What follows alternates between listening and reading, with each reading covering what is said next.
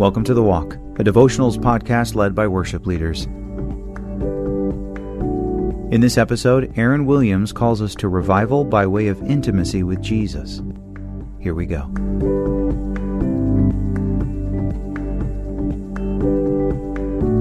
Hey, this is Aaron. Glad to be with you today.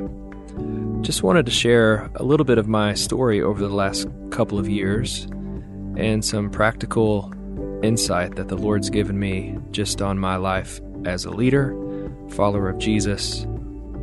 And I'll begin by going back a couple years ago. I was leading worship in the church for a long time, was at one particular church called Fellowship Bible Church. It's in Arkansas, and had a wonderful church family, had been on staff for over a decade, experiencing, some of the fruitfulness of longevity in one place. And I began to experience what I would now just refer to as like a holy restlessness. It's when the Lord starts to stir something new.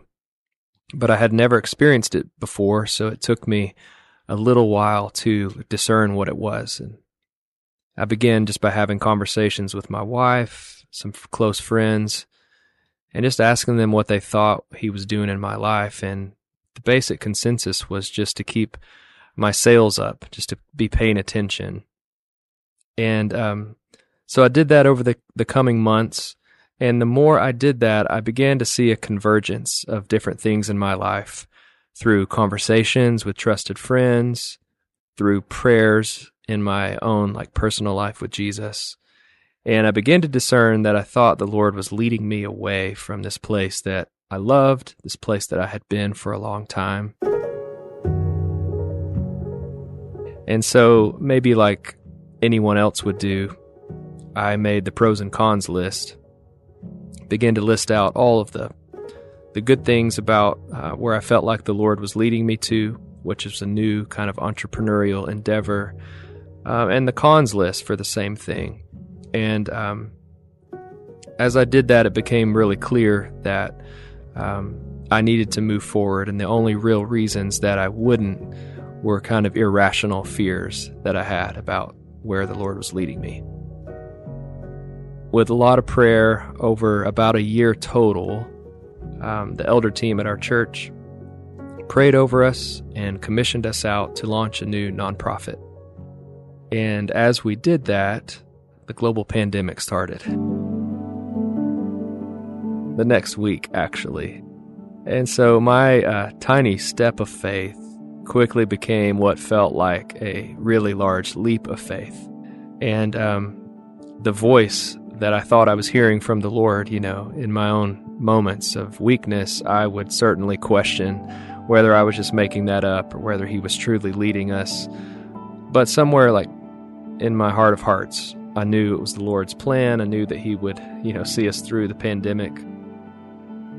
And so about 8 months into that pandemic, kind of out of nowhere, I got an opportunity to move to Dallas to be a part of a collective of songwriters called the Worship Initiative, and to, be an artist and do some things that I've always dreamt about doing. And it was so beautifully, exactly aligned with the thing I had been doing during the pandemic. And so, yet again, I found myself, twice in 1 year taking steps of faith, and landed in Dallas, Texas, moved my family, my wife and my 2 kids, and we landed in Dallas. And one of my irrational fears that I mentioned, that I wrote down on my cons list of, making this step of faith, was, what if someone in my family who lived in Arkansas, where I've grown up and lived my whole life until this point, what if someone in my family went through something, really difficult, or got sick or something of that nature? And about 3 months into living in Dallas, I got a call, and my dad's voice was on the other line, and I could immediately tell that he was panicked, he was fearful, and he was sad. And so I was eating lunch in a loud restaurant. I stepped outside where I could hear him, and he said, Aaron, we found your mom unresponsive this morning. She's still alive. The paramedics have made it here. But I need you to pray for her, and I need you to figure out how to get back to Arkansas as quick as you can. And, in that moment, you feel incredibly sad. You feel, there's a part of you that just feels like you don't know what to do. So I talked to my wife, I packed my bags, and made the 5-hour trek back to Arkansas, where for the next 3 days, I would sit day and night with my dad and my sister. We just prayed that God would save my mom. And in those moments, you're really called to step into believing what you've always said you believed in your mind, like mentally, and to live it out. Is God really good? Is heaven real? Things like that. And I'm happy to tell you that my mom did survive. She's doing so much better now. So thankful that God answered those prayers. But through that journey, when I'm thinking back to like the last year and a half of that journey, the Lord began to reveal to me how irreplaceable intimacy with Jesus is in my personal life. And I'm really speaking beyond what I would have called like a quiet time where I'm reading the Bible, maybe studying the scriptures. I'm talking about something deeper than that. It's relational, not just informational. And it's this prayerful life of learning how to be open and honest and walk with Jesus in the real day-to-day struggles of like learning how to discern his will to make a big decision, stepping out and following him in that decision, and then the plan changes immediately, and learning how to not panic in that moment, but to be prayerful. I don't think I would have been able to do that without him drawing me and speaking that to me in the intimate places. And then here in those moments with my mom, which are just, those are the rock bottom moments in life where you're met face to face with human suffering. And you wonder if the hope of the gospel is really truthfully hope.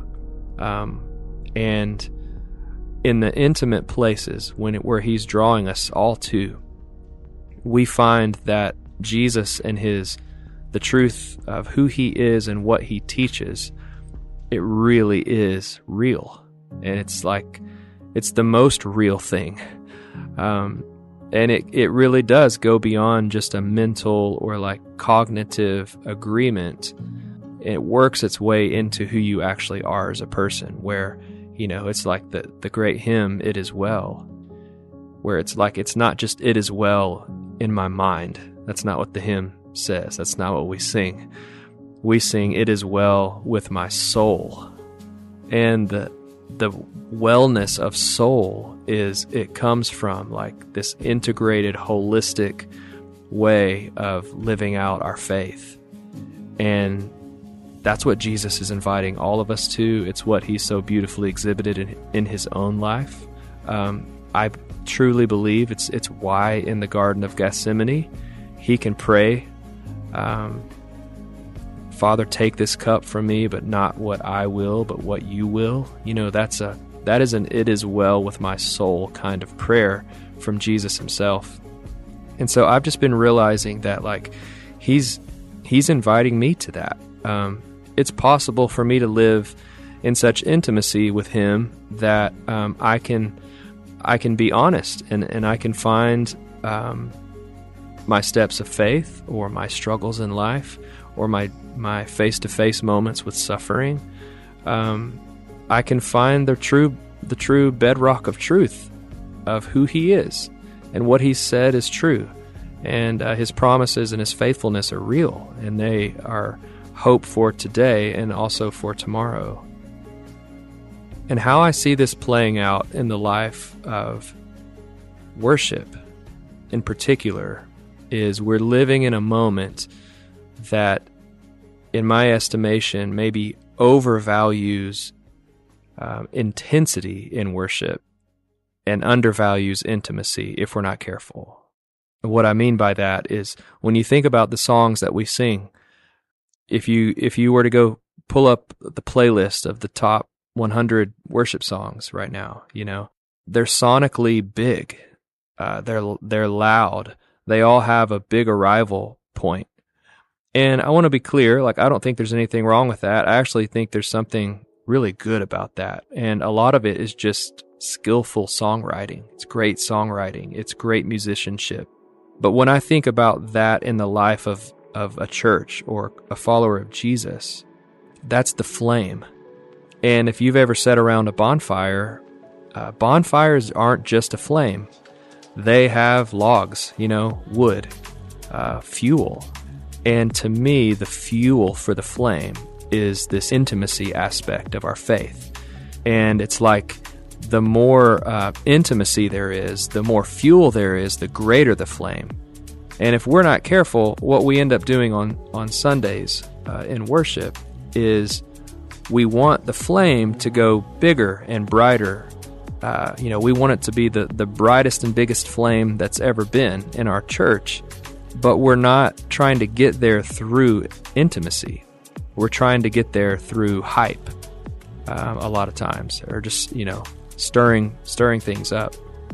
And I think Jesus is saying, in fact, there's actual scripture passages that are commands to be zealous, to be fervent, to be passionate.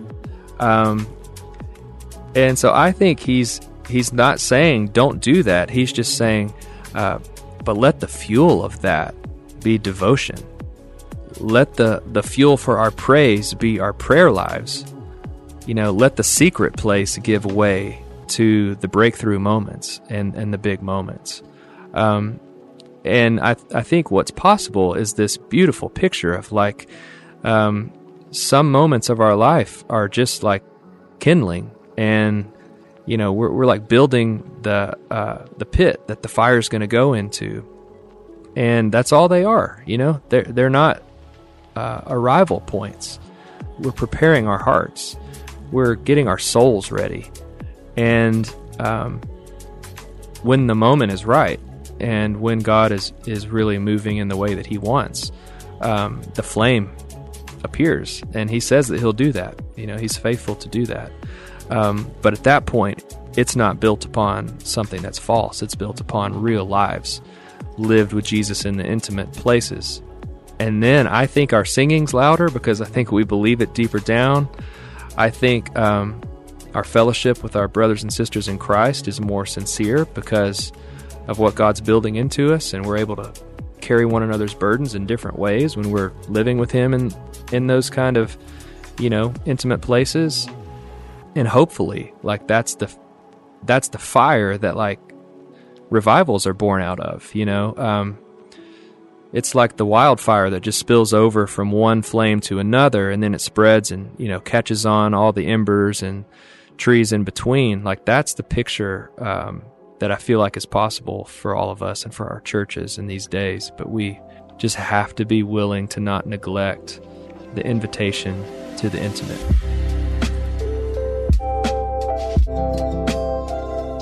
The death of a parent, or any loved one for that matter, reveals in us where we put our trust.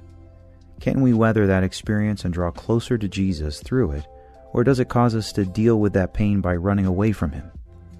In a previous episode, Sherry Keegi tells a story about the loss of her father, and I would encourage anyone dealing with the loss of a loved one to find that episode. It was a real encouragement to me and to so many others. We have a really cool announcement for you about something we're launching here at Worship Leader, and we've brought in Barry Buckner from our team to share the news. Thanks, Joshua. Well, hello all. My name is Barry Buckner, and I head up strategic partnerships for Worship Leader's parent company, Authentic Media. So I am so excited to be here with you guys, and so excited to share with you one of the several projects we'll be launching coming soon. So many of you know us for things like Worship Leader Magazine or the National Worship Leader Conference. These organizations have been a huge blessing to the international worship leading community for the past 15 years. This year, we decided to focus on a project that was very near and dear to the heart of our founder, Chuck Fromm. That project is the Worship Leader Institute, also known as WLI. Essentially, we've taken your feedback about what you love about the conference and digitized it. We've created a formal educational path in order for worship leaders, worship teams, volunteers, and anyone who considers themselves a worshiper to rediscover worship by going beyond performance and getting back to the heart. We do this by providing affordable training with teachers you can trust. So come to learn about worship culture and theology. Of course, musicianship, so songwriting, arranging, instruments, etc. Leadership and pastoral growth, so like serving in the church as a leader. And finally, media and production, so visual arts, technology, sound, lights. This program fee starts at $15 per month. At launch, you'll have access to over 20 workshops in our WLI library, some from previous conferences and some brand new content. And we'll be adding new workshops monthly from top worship leaders, songwriters, pastors, theologians, professors, and authors. So if you're looking to invest in your future, learn more at worshipleaderinstitute.com. That's www.worshipleaderinstitute.com. Okay, that's it for now. I look forward to joining you again to share with you some of the amazing additions to the program, such as our formal certification program and our coaching program. But until then, I hand the mic back over to Joshua. Thank you. Okay, back to Aaron Williams. So in closing, I want to invite you to look at one passage of Scripture with me from Acts chapter 4. In this story, Peter and John are on trial before the Sanhedrin. And they're on trial because they've been proclaiming the resurrection of Jesus. And they've been doing it in such a powerful way that it's noted that thousands of people are beginning to follow after Jesus. And so with the high priest and other people around, they ask him this simple question: by what power or what name are you doing this? They're essentially interested in, with what authority are you coming and preaching this message with? And I want to read to you from verse 13, specifically speaking about Peter here, or about Peter and John here. They say, when they saw the courage of Peter and John, realized they were unschooled, ordinary men, they were astonished, and they took note that, quote, these men had been with Jesus. If you pay attention here in this moment, the answer to their question of by what name and by what power, the power of Peter and John in this moment is that they had been in intimacy with Jesus. They had literally walked with him, been taught by him, followed him around. And that's the thing that they notice. They don't comment on their eloquence. They don't comment on their skill. They comment on, it seems like they've been with Jesus. I think that's the invitation for us. Certainly we're going to practice our skills. We're going to hone our craft. But how amazing would it be for people to say to us, for them to comment, they must have been with Jesus. Just look at the authority with which they're living their life. Look at the effectiveness of ministry they're doing. And it's not chalked up to how good we are at our instrument or our craft, but it's evident that we've been with Jesus. I think this is possible for us. And so, in closing, I want to just invite you to think about your life with Jesus, and I would love to just pray, just a pastoral prayer for us, that Jesus would keep inviting us, and maybe more often than not, you and I would accept his invitation into these places. So let me close in prayer. Father, thank you that you care for us, that you invite us to be with you, to abide, to remain in relationship.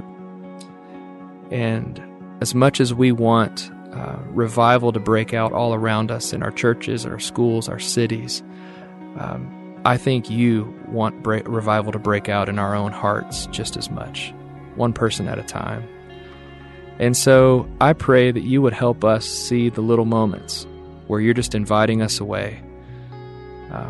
Maybe it's early in the morning, late at night, probably moments all throughout our day that we could just be mindful, we could steal away for a minute or 5 minutes.